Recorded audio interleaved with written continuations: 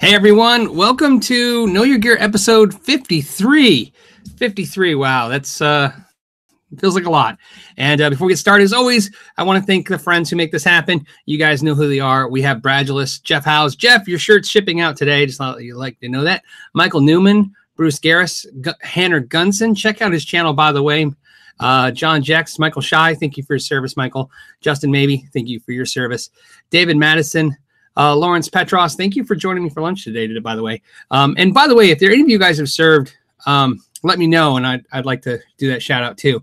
And of course, the second crew, which is Bob Pickwood, Tim, we all know Tim because he's just Tim, John Leavitt, Space Jazz, Alvaro and Luis from Pedal Pal Effects, Ricky Robinson, James Biles, Chuck Keene, Chris Glaze, Dylan 87.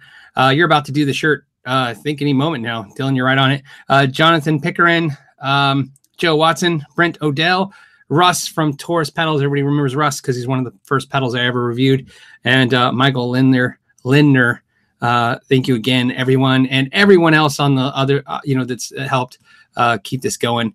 I appreciate you guys so much. And hey, how are we doing? Let me chime into you guys. Let's see. How's everyone's Friday? I'm almost alive. At lunch today, I was able to get through lunch without blowing my nose more than maybe a couple times. So I was told this is a pretty bad flu. It's been hanging on for a week after I've had it. So, but it'll be fine. All right.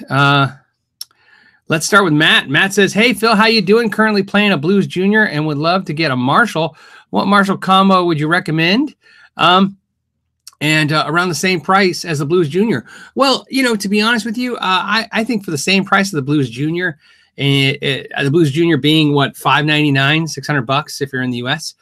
For $600, I like the new DSL amps. There's a DSL 40. I think that's in that price range, right? Or DSL 20 in that price range. And don't forget used, man. Never forget the used product out there. There are old Marshall JCM 900s and combos and JCM 800 combos. Those are fetched closer to $1,000. But some of those old JCM 2 combos, if they're in good shape, could fit around the Blues Junior. So, but also don't forget, if you're just trying to get a Marshall tone and it's not, what I call a side salad. In other words, it's not going to be the thing you want all the time, just something you want on the side. Don't forget pedals. A pedal I'm in the middle of reviewing right now, which is the Pedal Pal JCM Gold, man, will get you there. No doubt about that. So something to think about there too as well. And also a little other pricier range, but the Runt series by Friedman get you there too. All right. And Carmen wants to say, hey, Phil, the Ibanez AZ Strat style guitar, is it great? ? I pre-ordered one. I'm a Strat guy and I'm really excited. What do you think about them? I played them at GitCon. I played Martin Miller's personal one at GitCon. And I don't know if it was by accident or not, but they told me I wasn't allowed to show it at GitCon. And I think it was because I played it like the first day of GitCon, and then later I think Henning did a video on it. Either way, I couldn't show it because I either wasn't allowed to or I misunderstood I wasn't allowed to at the time. So I played it then. I played them at the NAMM show. I actually sat there in between Martin and Tom Quayle and gave them grief each, saying, I think I like this one better. I think I like it. And I ended up telling Tom, I love Tom's, but I like Martin's better because it had the dual humbuckers. But both are really nice. They are great. They definitely have that high-end Ibanez, high-end Sir kind of feel. I mean, there's a reason why they're priced. Me, am I thinking about getting one? I'm actually thinking about the premium one just for the price point. It's a pricey guitar. And if you're out there getting one, man, like I said, it's definitely good enough. It's done exactly what they hoped it did. It became a contender for Sir in every way. Definitely in the quality range. So there you go. I'm going to take a little drink right here. Tyler wants to know, what's your opinion on the new Charvel Satchel Signature Dinky? I tried it at the show. There's two. Is there two? Is there an expensive one and an inexpensive one? I'm not sure which one I tried. The one I tried was satin finished, and it was really cool.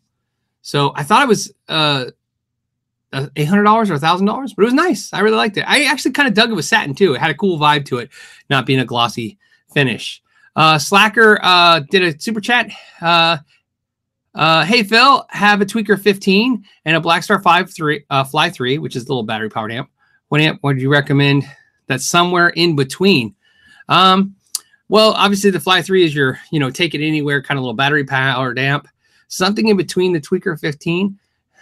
Man, it's going to sound horrible. I'm going to say the Katana, right? It's something that's not a tube and it's not like little power, power like little Fly 3. Something like that might be fun in between them. Other than that, because I'm thinking you're talking about price point, right? The Tweaker is about $400. The Fly is about $60. Based on size and money, I'm going to say the Katana is a good contender between them two. Something in the $300 range. So, all right. Next question. Oh, Erskine says, hey, Phil, did you hear about the new Squier actives with EMGs and Floyd? I didn't. Squier used to do that back in the day. Does anyone remember that? Like in the early 2000s, late 90s? That's when Squier was making, remember, some 7-string guitars, and they were doing some kind of tricked out, metal type guitars. So I think that's a great idea. I mean, obviously they have a Squier, I think, with EMGs is the Jim Root, I think, has a Squier with EMGs. Something like that. Excuse me, guys. So yeah, I think it's cool. Why not? The Squier is, the largest guitar company in the world by volume of units. They're larger in units than Fender. I know it is Fender, but you understand what I'm saying, right? So makes sense that they should expand that line and do more interesting things with it. Phil J says, hey, Phil, in your opinion, how does the Supro amp compare to the Fender 68? I'm interested in the Supro amp, but I have no place near to try one. It's interesting. I have the Supro. Sorry, I have to look underneath my desk. It's literally underneath my desk right now. Underneath me. I was plugged into it earlier. I have the Supro Trimverb. I always forget the name of it. It's a Trimverb. It's a 110. I think it's like 15 watts, 12 watts, something like that. And I prefer my Princeton 68 to it. I do. But the Supro has a sound. One of the things is Supro does clean like Fender really nice, and it's a little more mid-rangey, so it's got a little bit thicker notes, but doesn't have quite the chime the Fender does. I really like it. A lot of people ask me if I do a review. I've been thinking about doing a comparison of the Trimverb versus the Princeton, and I have the Saturn and compare that against maybe the Deluxe Reverb. Something like that. Maybe that'd be a good idea to do those. The problem is,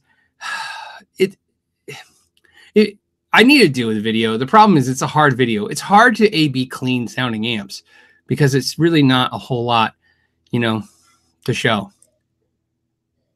Mark says, hey, show of hands, how many have had a Squier as your first guitar, or at least early on? Man, I mentioned most people.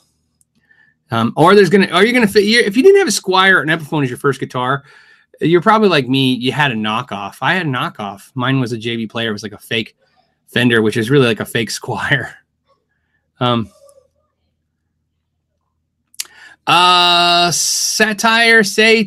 Tire, Dre.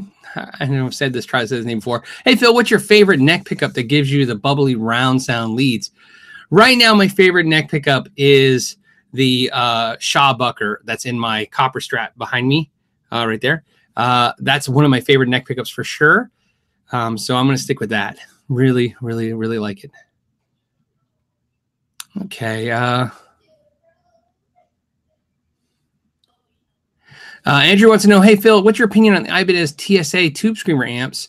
I've liked them. I know a lot of people who like them, though. My problem is I have so many amps, and I had so many amps at the time that are like them. I just never felt the need to buy one. But price-wise, I think they're cool, and I've always thought they sounded good.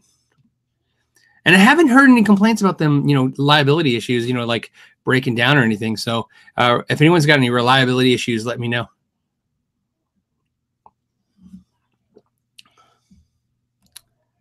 Okay, so here's a good question. 225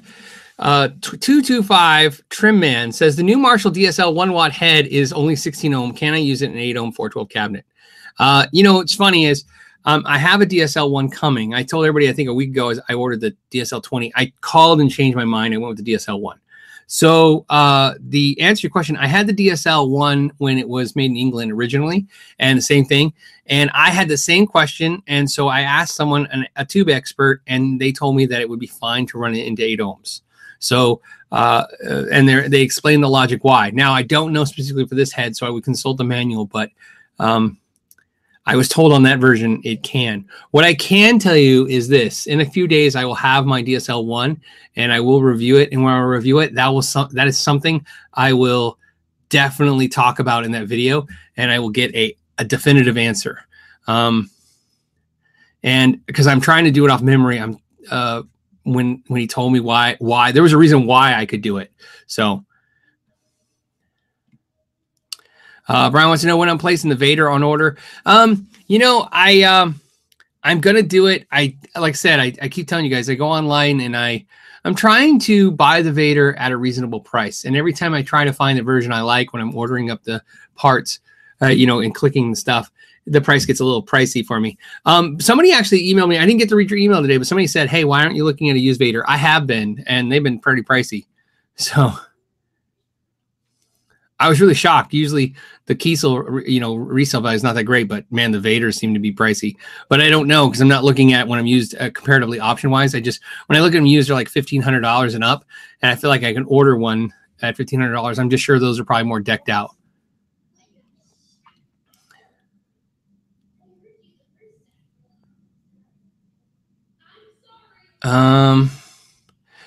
Do I still have the PRS SE 594? And if so, did I put 9-gauge strings on it?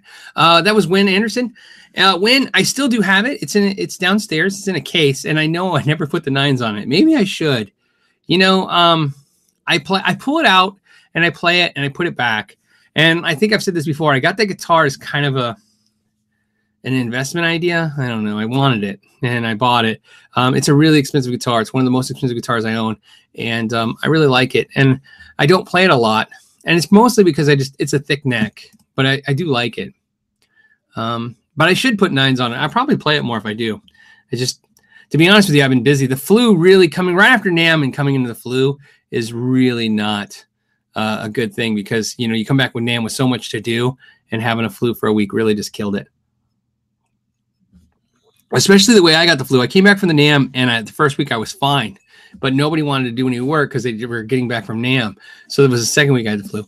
Lonnie did a super chat. And he says, is it worth spending $300 on modify my first gen Blues Junior, Bill M mods, or using the $300 to spend on another Fender, a bit louder and more featured? If you want my opinion, I wouldn't mod the Blues Junior too much. The reason is in my experience with the Blues Junior, changing the speaker makes a dramatic difference. Changing out some capacitors, changing out some parts, switching the tubes, I think you get a difference, but I think you're on the right road. You're going to put $300 into an amp, and the Blues Junior sales used for about $350. They're like 6 new, $350 if you're lucky, $400. You're never going to get that money back, and you don't know if you're going to love it if you do that. Now, one caveat I will give you is always when people talk about modding.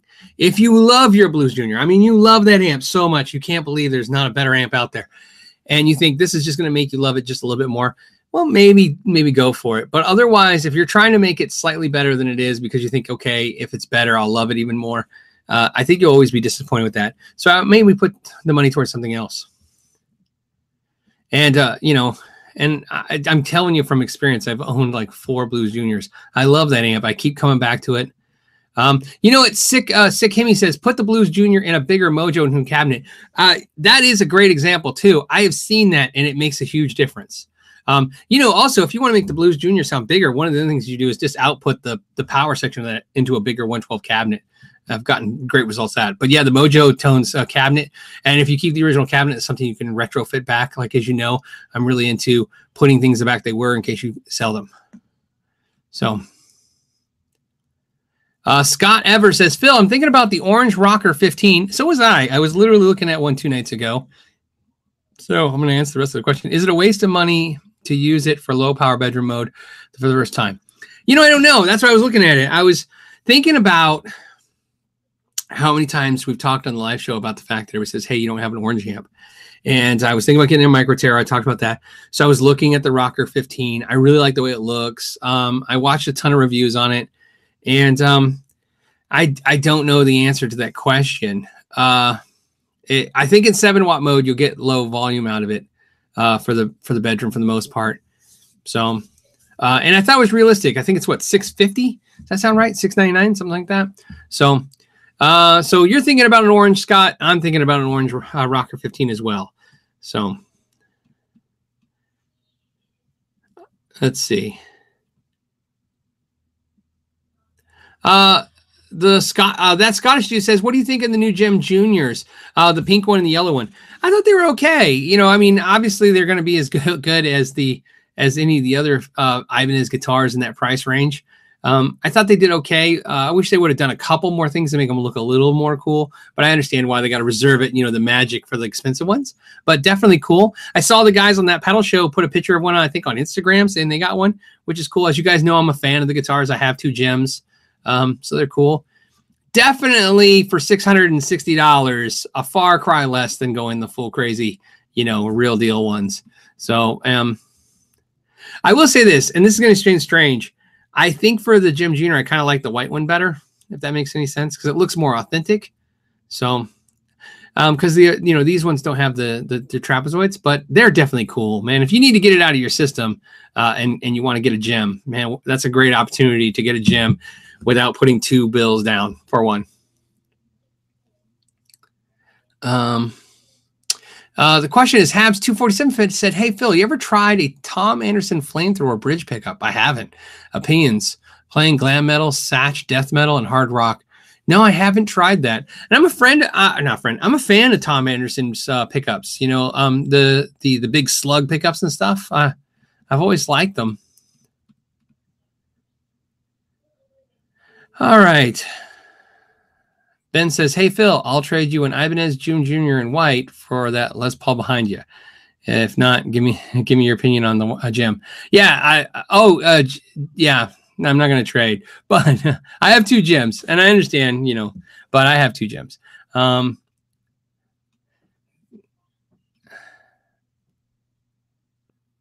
here's a good question. John says, hey, Phil, you ever screwed up one of your own beloved personal guitars while attempting a mod? Please share. The misery can love company. I haven't done that. I will tell you this. I had a saying, and I say it all the time. I used to say it to the guys at the shop. I still do. You break one truss rod, and that's all it ever takes to do. If you ever break a truss rod, I've broken one truss rod, and it was on a bass that I had. I bought a Washburn prototype made in the USA dual whammy bass. It had dual whammy bars. In other words, the 2 low strings had a tremolo that bent just those 2 strings, and it was something they made for the NAMM show. And I bought it off eBay when eBay started. This is years and years ago. This is right when eBay started. And the neck was kind of really bowed. So I went to tighten the truss rod, and without even turning much, the truss rod, the top of the truss rod cracked off. And so that kind of sucked. So I learned how to delaminate a fretboard and put in a new truss rod. So yeah, that's about it though, but that's pretty bad. The good news is that taught me about how when you're turning truss rods, how they're going to break. Because I was really shocked that it broke so easy. Now knowing more about truss rods, I know it's really hard to do that, what I did. And it was because somebody had wrenched it down already so much, and I should have looked. So, but again, it was, gosh, long time ago. Inkafish23 did a super chat. Thank you, Inkafish. He says, your small Blackstar amp in the NAMM Hotel Instagram video. Is a review of that amp possible? Thanks for your hard work. Everyone, please. I think I did. Don't I have a review of that amp? It's right here. I don't know if you can see it behind me. Let me see what you guys can see. Sorry, I'm not looking at the... Oh, it's off screen. But I have it right here. If I don't have a review of it, I will. But I'm pretty sure I have a review of that. It's the Blackstar 60. It's also in my Sam Ash video, but I actually did a review of it. So I have, and when I do the timestamp of this, I will make sure to do that. Okay. Sorry, I might have lost my screen for a second. To make sure, I'll include the link for the review. So, yeah, see, Mark says he remembers me reviewing the amp. I'm pretty sure I did. I'll put it in the link when I do the timestamp. Yeah, Jared Breck says, always loosen a truss rod first. Yeah, I mean, I did all that. This was a totally different thing. So, this truss rod was not very good. It was a bad situation. I had walked into a problem. I just didn't have enough experience at that time to know I did. So Steve did a super chat. It says, hey, here's some bucks. Get some flu meds. I'm going to tell you right now, I'm going to get the flu shot next year. So I never get the flu shot, but this year, man, I'm gonna do it next year if it gives me a chance not to have this go through this again.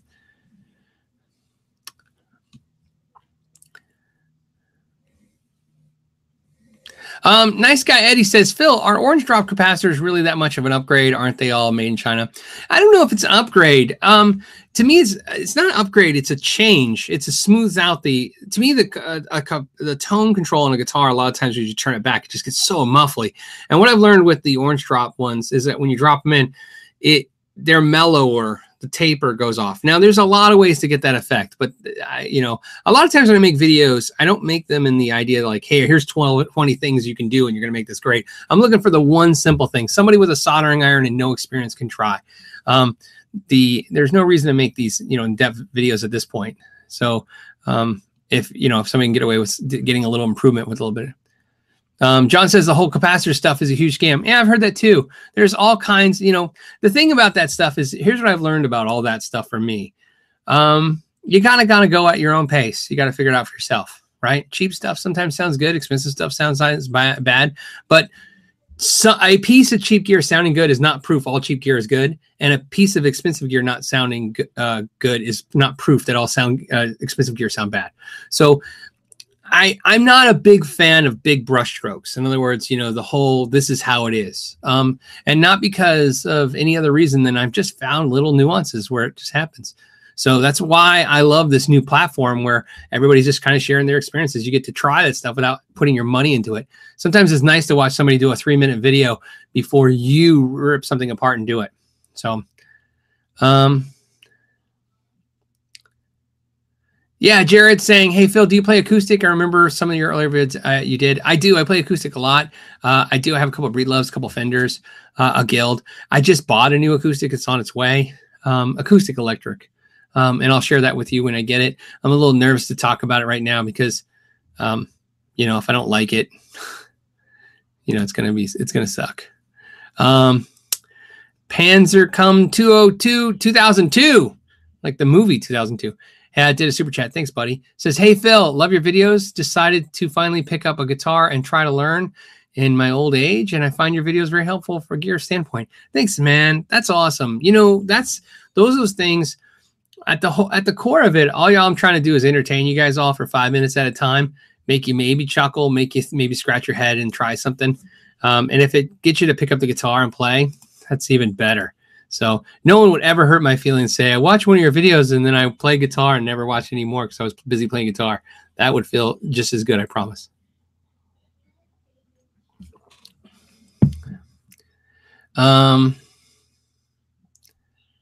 Okay, here's a long question and I'm going to give it a shot. Let's see what it says. It says, Phil, I'm considering purchase a pre-2016 Fender American Telly. Okay. Thoughts on the deluxe or the standard? I'm considering purchase of the pre-2000 American Telly. Thoughts on... Oh, you just typed it twice. The deluxe... Okay, so the deluxe is just going to have the noiseless pickups. It's going to have the compound radius, which is nice. I think it's like 9.5 to 12. It might be 9.5 to 14. That gives you features. What I'll tell you is what I've said a million times when it comes to deluxe and standard, especially those two models. Standard is going to get you a Strat or Telly that feels kind of like a Strat or Telly. Deluxe is going to give you something that feels more refined and finished. And to me, a deluxe Strat or Telly is like, it's a truck, but it has really nice features that makes it feel and drive better than a truck. So if you like the way a Telly looks, but want a Telly to sound a little bigger, be a little bit, have some more feature sets, the deluxe is the way to go. I don't think you can go wrong with either one. I like them both. See, Jared saying, hey, go for the American Pro. The frets are awesome on the guitar. I do like the American Pro. There's a standard behind me. I have a Pro in the other room. I love it. I love them both for different reasons. I think the Pro feels better built to me. Like the neck feels like they refined the process a little bit, but I do like the smaller neck on the standard a little bit sometimes. So not to the detriment to where I was like, I can't play the Pro. I still have the Pro series. Although I can tell you right now, you can find a standard and deluxe. Well, think of this. You can buy a deluxe used Telly cheaper than you can find a Pro Telly new for. So that's always nice. I'm going to say Berks EDU did a super chat, sharing some love. Thanks for your content, man. Thank you. I appreciate that. Thanks for the super chat and let's thank you for everything. Trying to read and talk at the same time. Maybe I should.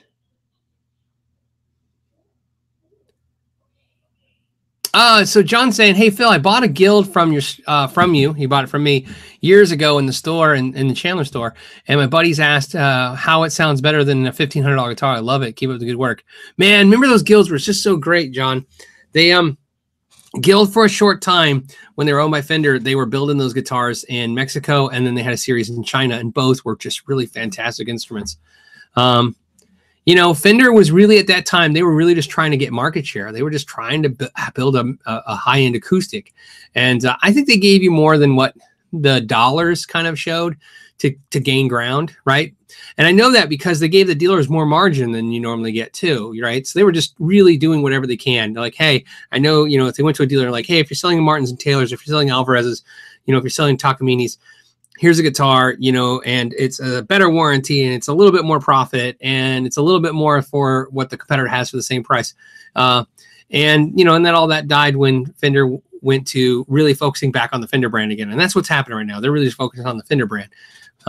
And I don't fault either strategy. Both are really good. In fact, in today's climate, I think Fender, if they didn't do what they did, they'd be looking at worse problems. You know what I mean? I think paying attention to what you do and make sure you do it right in a climate now where it's so competitive and there's so many products popping up every minute, I think that was the smartest thing Fender could do. But I am sad to see those guilds go that way. I heard the new guilds are good though. I haven't tried them. Michael Keaton says Chapman Fund. Or just support. Just go do what you're doing. Yeah, the Chapman will be the next guitar I get. So and somebody sent me a message. Thank you that they got brand new Chapmans in. Yeah, somebody saying what's up with the Chapman. I just procrastinated because they were out of stock after Christmas, and then like I said, flu and everything else. That'll be like I said, the next guitar I get is a Chapman. Oh, you know what? Here's something cool. Lear Guitar said, "Ever been to Mexico?" I have. It says, "Phil, in my state, there's a little town known for building guitars." I don't want to even butcher the name, so I'm going to spell it Paracho. Paracho. God, I'm so horrible at this. I'm sorry. It's called. Ever heard of it? I have not heard of it, but I'll put it in the index, and maybe I can Google it and see what's going on. Okay. Oh, here's a good one from John. John's saying, "Hey, Phil, my local mom and pop shop sells G&Ls. Tired of the import. Oh, I tried them import models and then picked up the $999 made in USA and fell in love with it. Yeah, they're good guitars. I played some at the NAMM show too. I put my hands on them. I think I got the impression they want me to review some. So I'm hoping they're going to send me a couple to check out. That would be nice. Definitely plan to go to their factory. I know. See, somebody asked me, did I visit the factory while I was at NAMM? I didn't do the factory at NAMM. The main reason is because G&L for the first time in 4 years went to NAMM. So there wasn't really anybody there at the facility to show me around. So, but that's okay because it kind of works out. I want to hit a couple factories in California, and I'm going to try to do like a 3-day sweep, hit one each day. Hey, Phil, do you have a couch guitar? And if so, what is it? A couch guitar is a guitar you keep near the couch when you play in your living room. I do. And currently right now it's a diamond guitar. It's that 2-colored gray blue diamond. I'm hoping eventually it'll be that Philips made in China import guitar that I ordered at NAMM that I bought, that they emailed me today and said they're shipping. So that'll be it probably. But yeah, and the reason it's the diamond, I like the diamond a lot. It's just happened to be there. But yeah, there's always a guitar by the couch. Just something. The only requirement I have for the guitar is that, I just don't want to find a ding on it and lose my mind. Gas and Bullets. I'm sorry, guys. Let me turn my phone off. I didn't think about that. Okay. Gas and Bullet said, disabled veteran with electronics background. Thank you for your service. Starting to build pedals. What pedals in history would you want? And then he's got an email address, and I am going to copy it, even though they keep it. So I have it. Sorry, Gas and Bullets. I'll make sure I keep your email address. What pedals in history would I want? You know what I was just telling Lawrence about? I wish they would reissue some of those great Marshall pedals. That Shredmaster, the Shredmaster, the Governor, and the Bluesbreaker. All three fantastic pedals. And there are some clones out there, but I'd like to see more, so on that circuit, because they're just really good sounding pedals. Headless guitars, make very good couch instruments. Yeah, so that the Vader could be that. Harry says, my kids would destroy my couch guitar if I had one. Well, my kids are very good, but even being very good, I get mystery dings in my instruments all the time for the dogs and the kids. And so I always keep instruments down there that just won't make me nuts. So somebody's asking about the new Mark Tremonti PRS amp. It's I've already said it. I said something last week. It's really good. Thanks for the question, though. It's really good amp. I'm really excited about it. Bella Chi says, did I miss the Rowan Nano Looper review? Has it not posted? It has not posted. It is done, though. It just hasn't posted up. There is Edward did a super chat. Digital band, pedals or software if you're too lazy to go find a band or simply suck at the band. You know what? The Digitech Trio Plus is really good for that. And Digitech also has a new pedal that lets you use your guitar like a drum set. It's really impressive. Warren wants to know if I got the DSL 20 yet. No, you're going to be upset probably, but I contacted Sweetwater and asked them to change it to the DSL 1, so that's what they shipped. My logic for that was, to be honest with you, I thought I was going to get rid of the Freeman Runt 20. I kind of pictured my head getting rid of that and getting the DSL 20, and then after a time, I started thinking about it. They're basically the same amp, just the DSL 20 has reverb. So I decided to keep the Runt 20 for now and just get the 1 watt. So if the 1 watt sparks it enough, maybe I'll go with the 20 watt as well. Oh, here's a good question because it's an oldie but goodie. Somebody want to know how good is the Charvel Desolation guitars. So some of those are fantastic, and if they're still low for the price, they're definitely worth getting. Those guitars, new were super super good for the price. They were kind of Fender's way of putting Charvel out there to kind of maybe attack the Schecter market and LTD market, and they did a great job. Maybe too good, but they eventually pulled the line. Most of them have EMGs, and they sound fantastic.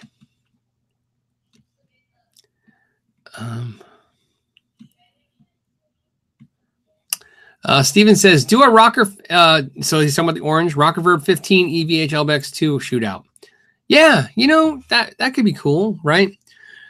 I always hear they're kind of the same amp, but it's funny when I watch videos, they don't sound anything like each other to me.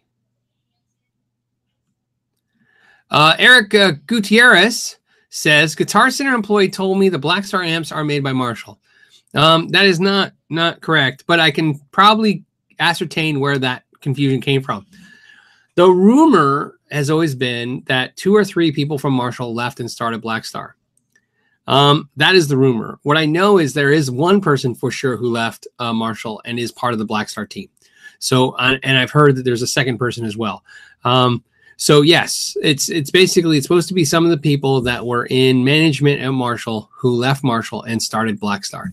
And to some degree that is correct. So, but that's what it is. But that's where the Marshall would be in play. They're Marshall employees or ex-employees. So that's the Marshall to Blackstar connection. So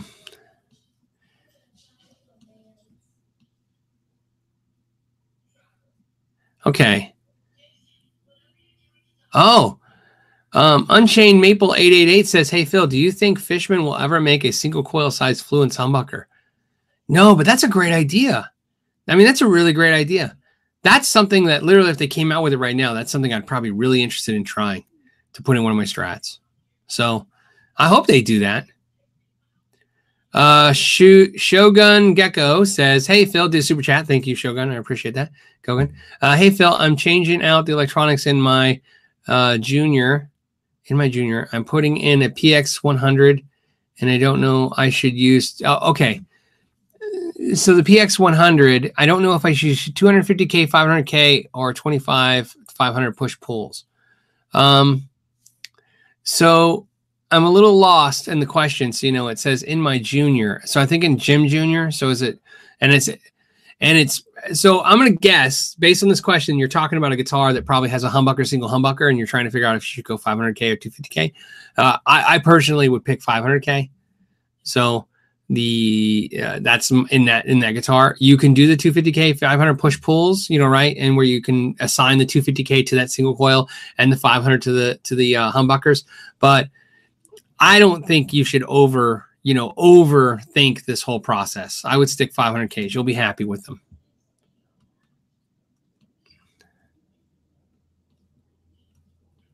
Okay. Dan Trope says, "Hey Dan, how's it going, man?" He's a long time viewer and supporter. Thanks. I know it's soon, but would you go to another NAMM, or is it the same old? You get burned out. I'm trying to. It's not that NAMM gets burned out. It's that I was a little bummed with NAMM because I started thinking of NAMM as like I want to do videos and it's just really loud and it's hard to make videos there, but this year, I did the how do you say, and I want to go to NAMM more because I want to try to find content videos that I can't make anywhere else. That video, there's no way I could have asked 20, 30 companies how they officially say their name. I know it's a silly kind of video at heart, but at least it answers a question. How does a company pronounce their name? So I want to use the NAMM as a platform to do videos that can't be done anywhere else. Plus, you get to see new gear, which is always nice. A lot of people asking me if I've. Hans is asking me, did I order the Kiesel? I haven't ordered it yet.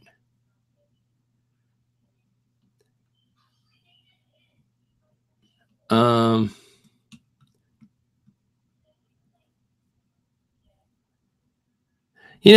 don't know if it's an old video or a new video. So, Gringo Pig, that would be me. So anyways, Gringo Pig said, thoughts on the Guitarologist Gibson Doomed video. And I think I did respond to that, right? When he said Gibson's doomed. I don't know. I think that means the Guitar Center's doomed. I don't know if Gibson's doomed. Well, like I said, I don't know. I don't know about the video, so I don't know. I'll have to check it out.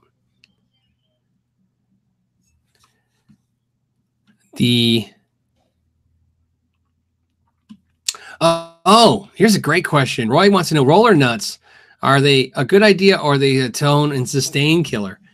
I don't think they would kill sustain. I don't know how that would work. I think sustain is basically anything that stops the string from spinning, right? And usually harder materials not only allow you to transfer that vibration. I just don't know how that would kill a guitar sustain. And so I'll go to defer to this. I've installed a bunch of roller nuts and I've never noticed that as an immediate, like, wow. Psychologically, you always think the guitar is slightly brighter because it's got a hard metal nut on it now, but I don't know if that's true. Placebos are something like people talk about how silly it is and how you got to watch that. But the truth is you can't stop it from happening. Even doing repairs, you do a repair and sometimes the result is something you think it's going to do and something sometimes it's not. But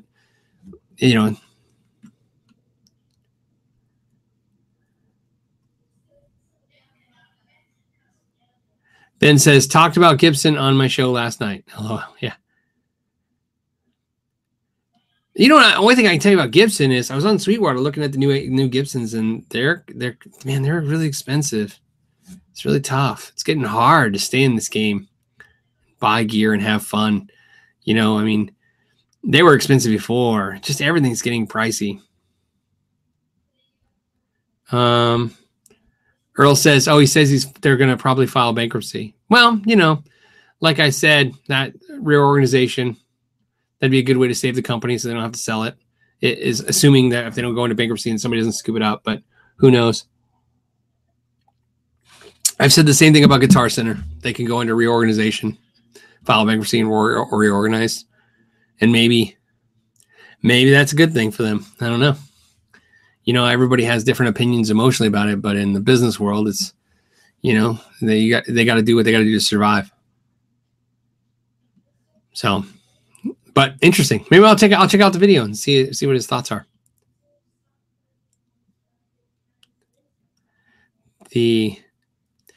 Okay. Oh, Bud's got a great question, Bud. It says, please do a video on how to build a rig over time, like $1,000 a year for 5 years. What would you purchase? That's a good idea. That kind of falls in suit of something I do already. I kind of have a budget every year of what I want to spend on gear, and then my wife's okay with that, and I kind of just do my thing. And I don't to get carried away with it. You know what I mean?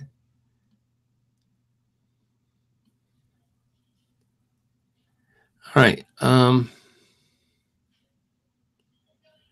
Oh, here's another good question. Jen Guy says, Phil, why do some brands do ripoffs of a Les Paul and charge more than the cost of a Gibson Les Paul, like my Maybach guitars? Well, price is, is always going to be dictated by whatever they can get.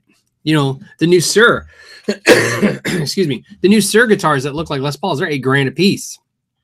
Even Gibson's top guitars have trouble fetching that price. So they did 100 of them, I think, for $8,000 a piece. And I think they're all sold out. So, I mean, obviously, and I'm pretty sure I heard they're sold out. So, yeah, there's always going to be that. You know what I mean? There's always going to be like a Suhr, makes a kind of a Fender guitar and it's double the price.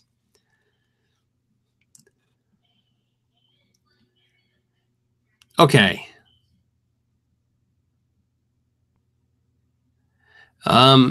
Gabriel wants to know if I ever tried the Carbon Kiesel Holdsworth model. I have not. I have not tried a whole lot of Kiesel guitars. This year I picked up a few at the booth. I just haven't had a chance. Like you guys, they're mostly, they're mostly, in California. They're at their factory. There's no place to go demo them locally or anywhere to check them out. So, okay. Yeah, Cheddar Kung Pao saying the first year R is already sold out. I am pretty sure when we did the How You Say Sir video, when we were talking to Kevin, those guys, that was on Friday at the NAMM show, I think. And he said they were sold out then.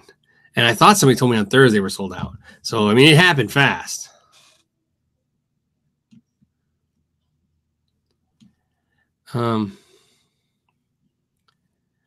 Thomas Kirby's got a great question. It says, Phil, what's the one thing you'd recommend a player to do to learn how to play better lead? Do you think of the online tools are worthwhile?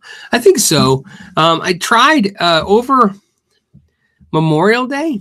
I think that's when it was Memorial Day. They Tyler Larson from Music Win had a sale, and I bought one of his videos for $10. One of his courses, and I did it that day.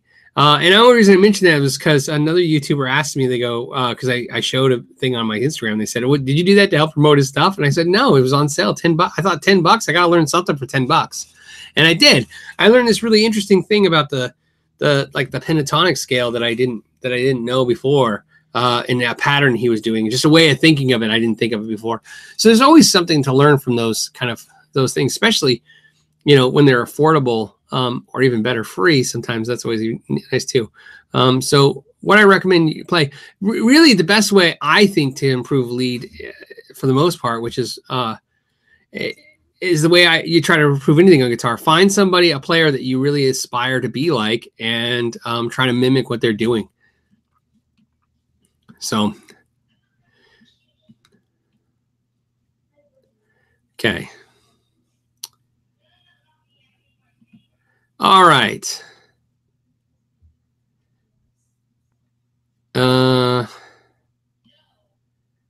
Next question. How are we doing on time? Oh, yeah, we're doing good on time. There's 825 of us. Thank you guys, man, for hanging out. I'm trying not to miss any good questions. You guys have so many good questions, and I'm trying to get to them all. All right. Oh, Paul Leach says, Paul Gilbert's lessons are great for learning lead. I think Paul Gilbert's a great guitar teacher. Isn't that an interesting thing? I don't think all great guitar players are good teachers. Yngwie Malmsteen, I remember, was it REH videos? Was that it? Somebody's got to remember out though. Remember the videos you bought at the end of the Guitar World magazines, and you had to mail the money order in an envelope and send it to them, and then they'd mail you this VHS tape. God, I feel like I'm 500 years old. Anyways, and I thought I paid $50 for those videos, and I remember the Yngwie one was just, I didn't understand what he was saying. I was lost, but the Paul Gilbert ones were great.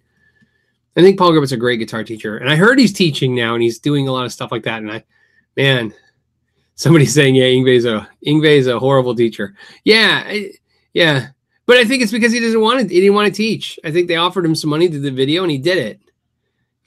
Right?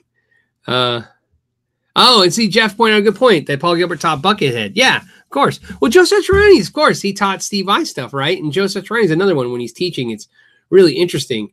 You know what I mean? To see, I think teaching is a temperament that just because you're great at something doesn't mean you have the temperament to teach it. Some of the smartest people I know are just not built to teach. They don't have a temperament for it. So yeah. Mark wants to know, should I upgrade the electronics in my PRS SE custom or leave it alone? The electronics in that guitar are okay. There's not a whole lot you're going to do to improve it. So I'd leave it alone. If you're talking about the pickups, I mean, maybe the pickup swap. But no, I wouldn't. It's not cheap enough electronics that if you pulled out the potentiometers and the switch and the input jack and you put in new stuff, you go, wow, I'm going to notice a difference. So I just wait for the stuff to start wearing out.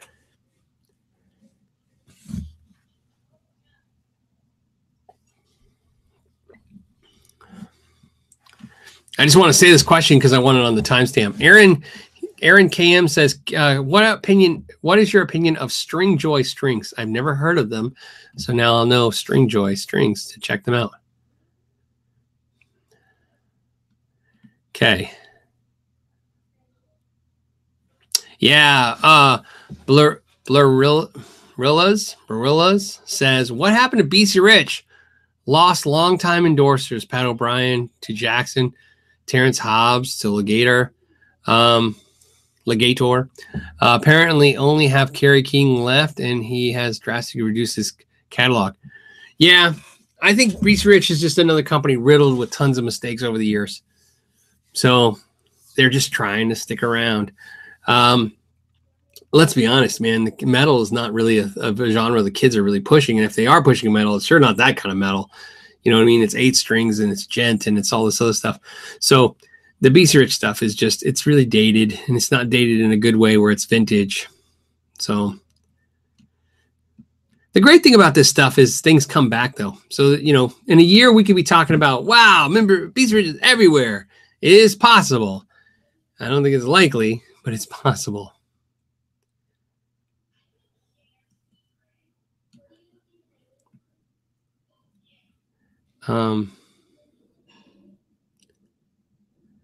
Okay. Oh, here's a good question. Do you prefer Morley style wah or Crybaby wah? I play a Morley.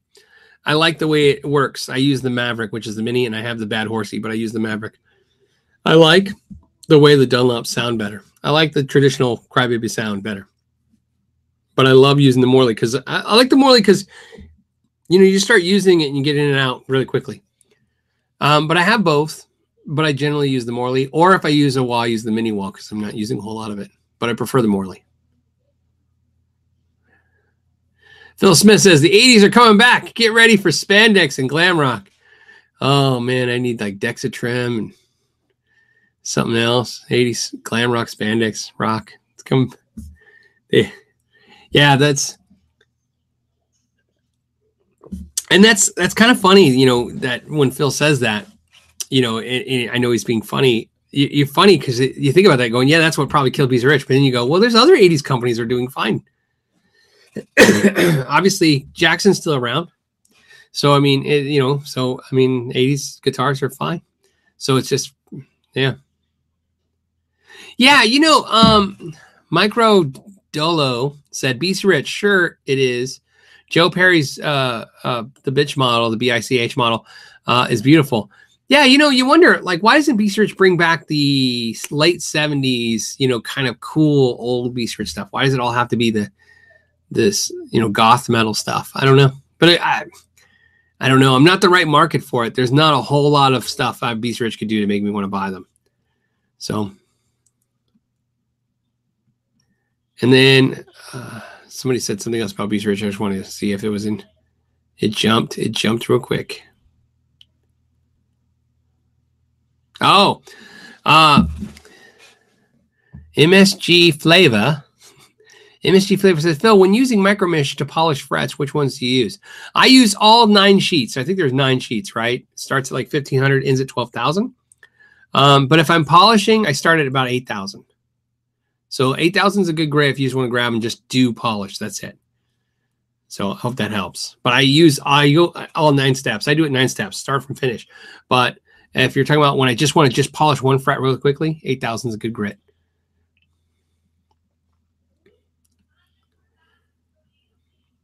Bruce Garris says, sure, a Sir Strat or the new PRS John Mayer Strat. I saw the flack that they got over the John Mayer Strat. Here's the trick on that.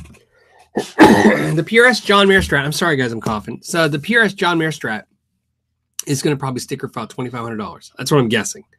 They haven't given official information, but I'm guessing, right?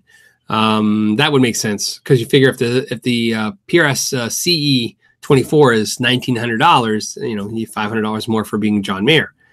It could be $2,000. I don't know. And that's going to be the magic number for Sir, right? So if it's $2,000, that puts it right in competition. Well, no, think of this. I think the new Sirs are $2,199, so $2,200 for a Sir Classic. So the John Mayer Strat, $2,200 could be equal to the Classic. At $25, it's more than Classic. So if you're asking me which one would I pick, I would pick the Classic Sir Strat over the John Mayer Strat and save $300. If they're the same price, I don't know. But it's hard to say that because I haven't touched a John Mayer Strat. You know what I mean? It's one of those things. Like, I don't know. It could be the most amazing Strat-like guitar I've ever played, or it could play it and go, well, this feels like what, a PRS shaped like a Strat. I don't know what to anticipate. But my gut says probably the Sir if I was picking one. Lance Phillip to Super Chat. I have a rare 1978 Ibanez Koa wood Iceman. That is something I've never seen, a Koa wood Iceman. 250 made. What I need to have restored, sharpened. How do you enter into the Sharpen My Axe contest? If not, who do you recommend for minor restoration? Oh, that's a good question. And that'd be a good guitar too. So the deal with the Sharpen My Axe thing is, as you guys know, Stu Mack has said, hey, whatever they can do to help the Sharpen My Axe, and that extended out some really great ideas to do stuff like restoring. That's what the Sharpens are going to do. We're going to take it up a notch. Maybe, if you got Dad's old Harmony acoustic that's just not worth rebuilding from scratch, maybe that's something we could do as a video because it'll be interesting, right? So that being said, how do you enter? You just send an email to the ask know your gear at gmail.com and put in the subject Sharpen My Axe and then send it to me and just send exactly what you sent me, that this is the guitar you want. I don't get to make the decision. What's going to happen is it looks like there's going to be 3 or 4 of the patrons that volunteer to do it, and they as a committee will pick them, and that way it'll make sense. You can see my dog in the background. She's coming in and say hi. So that's how you do that. And thank you for the super chat. And like I said, I'm really interested on the guitar. That would be a fun one. I think that's the whole plan, is we're going to try to find interesting guitars, interesting things to do, and see if we can kind of do things that things that just wouldn't be feasible for people to do. For instance, hold on a second. The dog wanted in, so the dog came in because the dog wanted in the office. So the dog was here. Okay, so my answer is, we want to do some stuff that, would it make sense for you to put $1,000 into a $300 guitar just because it has sentimental value? No, but could we do something like that to show people what you could possibly do? It's possible. So we tune to C. All right. So obviously like drop C, I think, are playing in C. Hey, Phil, what do you think of the Gibson's new $4,500 Jackson Roswell Rhodes ripoff? I didn't know they were $4,500. Man, it's crazy. I don't know. I wonder what the Roswell Rhodes are going for then. The old Jacksons are probably going for crazy. What do I think of them? I think exactly what a lot of people thought. I think they look like copies of the Jackson Roswell. I wasn't too excited about them. And given, $4,500, it's out of my price budget. I'm not going to do it. Okay.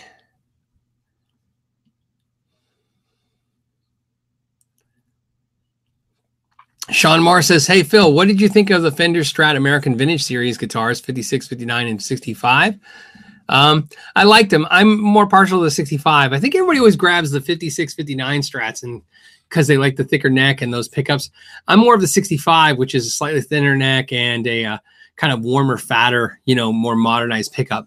But loved them all, but 65. If I was going to get one, that's what I was kind of digging. Okay, and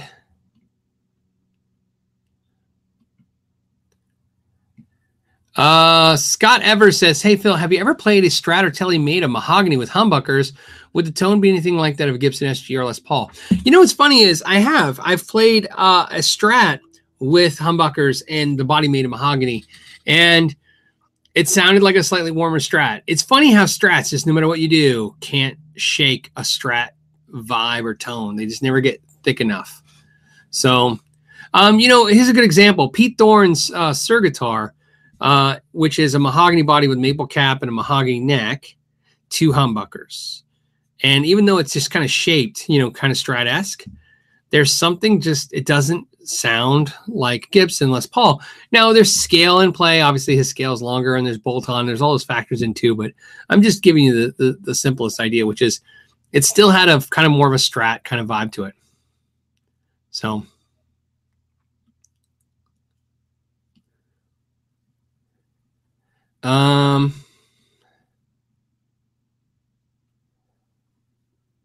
Oh, Jared says, hey, the guitar rocks. Did you see the ocean blue? I did. God, that color was awesome. Jerry says, hey, Phil, why do we never hear you play or speak of the iconic Gibson Explorer? I don't own one. And if I got an Explorer, if I was getting an Explorer, I'd probably get the Epiphone right now. Just it's in my budget, and I like it. Hey, Phil, what would it be all right if you plugged my self-produced album? Oh, okay. Cosmonaut by Alizar. I'm not a master shredder, but I hope you enjoy it. Cheers. Yeah, I'll plug it. Why not? So it's Cosmonaut by Alizar. Do you have send me a link or something, man? Something I can try to link it when I do the index. Why not? We're all musicians here.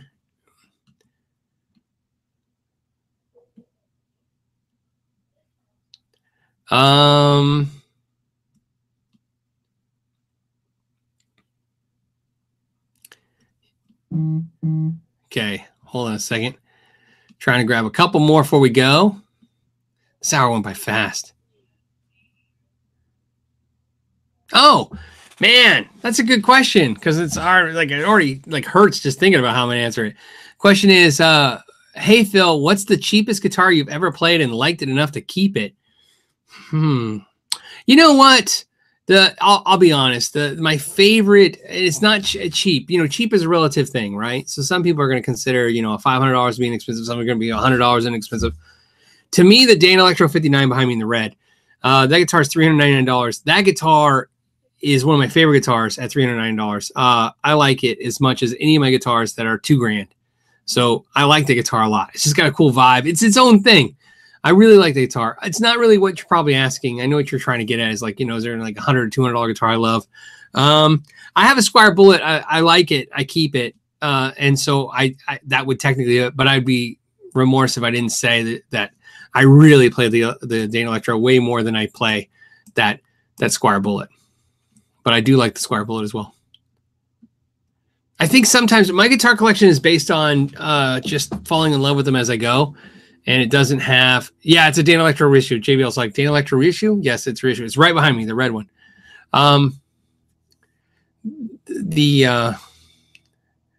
The guitar's price, I don't think really dictates how much you fall in love with it. So, next question is, hey, Phil, did you ever buy a Warwick bass when you were in the factory in Germany? I did. And in fact, it's on its way. You'll see it. It's a special one made for me. It's spec'd exactly like I want. It's pretty unique.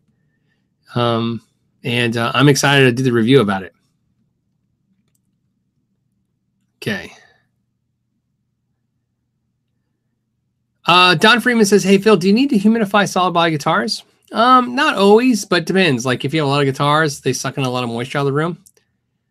You know, yeah, fret sprout happens on electric guitars. They do shrink. You do want to keep it under control. I don't humidify my guitars. I've had no issues.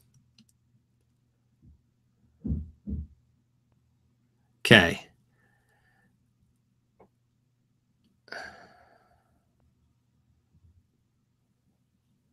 Oh, so let's rock it right.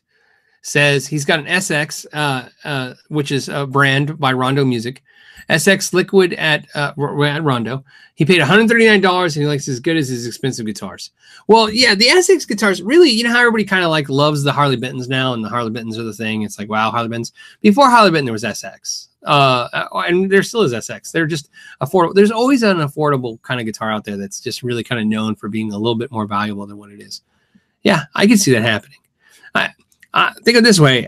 It's a perfect example. My most expensive guitars, not guitar, but my most expensive guitars are not my favorites. I don't think it always works that way. Sometimes it can, but it doesn't work that way. So.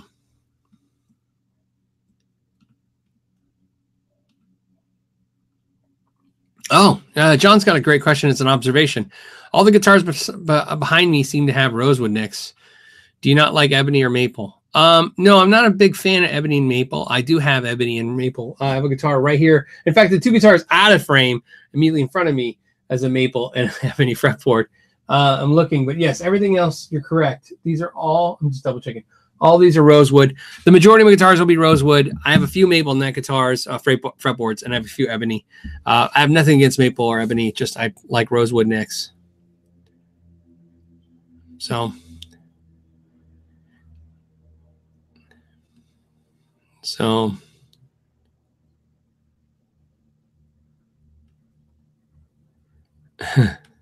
okay. Let's see. Yeah, you know, Tony Noon says, hey, I love the look of the new Eric Johnson semi-hollow. I do too. I didn't catch the price. Anyone know what that thing's going for? By the way, there's almost 900 of us hanging out, so we'll probably go into a bonus round for a few minutes because there's so many people on here. I didn't get to see what that thing cost. Is it realistic? So.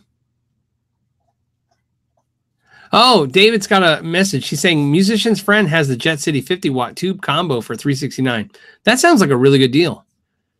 So,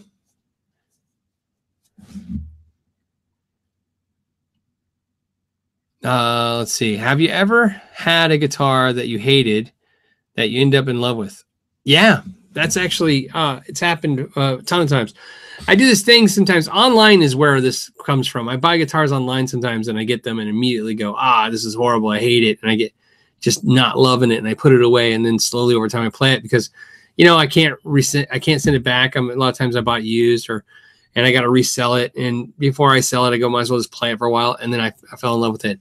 I can't think of a good example right now of a guitar that I just didn't like, but now I love. But yes, I definitely have that.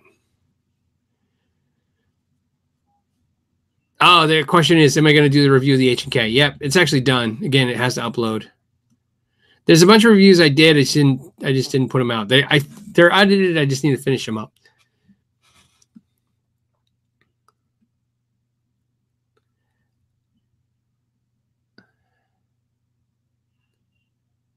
Ben says, isn't scale length the most important characteristic of guitar tone? I don't know. That's a good question. I don't know if it's the most important thing to the guitar's tone. I think the most important thing to a guitar's tone is the pickup in the actual guitar. I mean, an amp obviously is the determining factor what it's going to sound like, but because it's replicating everything. But a pickup is probably the most important. You know, that's an interesting video, right? In order, instead of saying things don't matter or do matter, maybe we should just prioritize them in percentages. How do you get to 100% on a guitar, right? So you go, the pickups are worth 20% of the tone, right? And then what's the next thing? The wood or maybe the neck, right? That can be an interesting theory. Maybe ask a bunch of musicians what you guys feel. So it would be interesting. So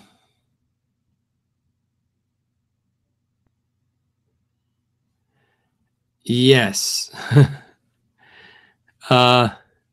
Jerry says, Phil, did you know the fourth largest dealer in PRS sales in the U.S. is a store near me called More Music in Indiana? It's good. I didn't know that. I'm not even sure who the biggest PRS dealer is right now.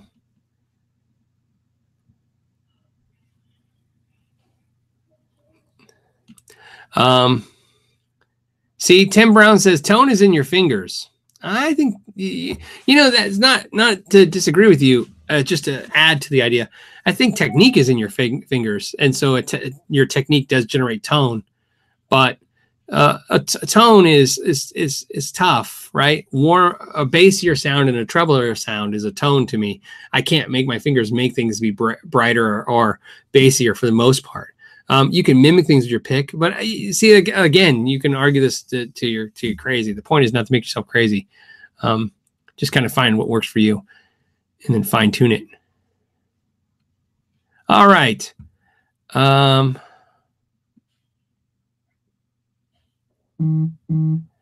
Michael says, you're catching up to the Tone King for amp hall. I don't think so, man. I think I own like 12 amps. Yeah, he owns a lot of amps. I own mostly small amps, though, if you look. I have a big cabinet, and then I have a 212 cabinet, but mostly I just have a bunch of small combos. See? So I'm more into the smaller amps than I am the bigger amps, just because they help, my life at home. Okay. Mike Adams asked if I tried the new Fender Pro Junior. I haven't tried the new one. I've tried the old one, so I was curious as well, like with the pine cabinet stuff, see how it all. So I don't know. I am curious. There's a lot of stuff I'm curious about. So.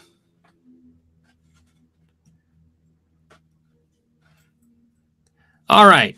Let's see. What else do we got before we go? Yeah, somebody's saying skill length is 47%. See, it'd be interesting, right? Maybe do a poll. Hulk Slayer says the pedal shelf is looking awesome. Thank you. Yeah, it's easier to use them this way, believe it or not, because I assemble a pedal board when mostly I use pedals when friends come over. We kind of check out pedals and mess with tones and do some recording and have some fun. All right, so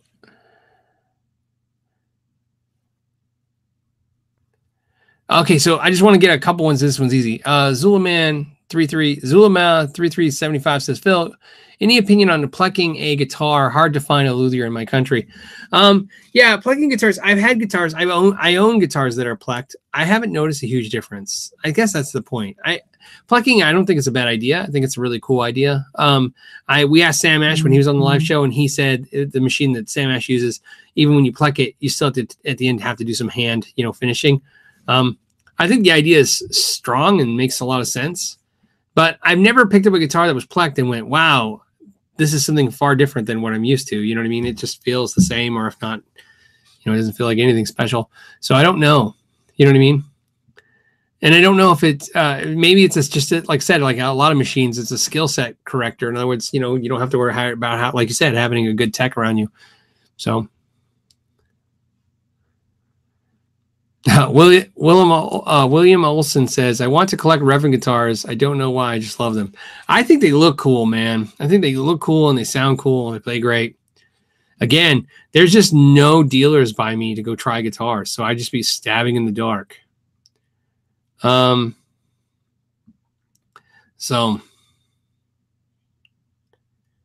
all right. On that note, I think we're going to call it.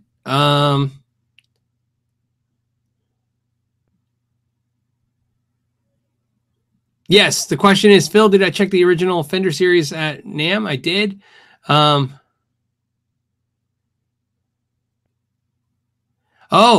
yeah. Anderson's video mentioned that it's polyurethane. I thought it was nitro. So I could be wrong. I'll double check that. But I thought it was a full nitro finish. So, all right. That was cool, man. Thank you guys for hanging out with me. You guys were awesome as always. I hope you guys are having an awesome weekend. Have some videos out coming out this weekend, so look for those as well. Something I didn't mention before you guys all go, I kind of feel pretty bad about it with the shirts. Well, first, I'd like to point out I'm wearing Cheddar Kung Pao shirt today, which, So I got a cool Cheddar Kung Pao shirt. But I didn't mention this. I keep forgetting in every show to mention that something we changed with the T-shirts is every month there's always going to be the Strat style T-shirt for the whole year. But every month we're doing a different guitar that's only available that month. And this month it's the single cut Les Paul style. So I should mention that if you guys want that style of guitar. And then next month I think it's a Telecaster. So I'll let you know. I'll start announcing those. I should announce that. You guys have been buying them and stuff. I just felt bad. I never mentioned it. So there you go. So each month, hopefully that way, if you're interested in buying a shirt, but you like a certain kind of guitar, you can buy the shirt with your guitar on it and it'll be available that month. All right, guys. I thought I just mentioned that because I keep forgetting to, and somebody keeps pointing it out to me. All right. As always, guys. Phil Smith, know your gent. Yes. And as always, guys, thank you for your time and know your gent.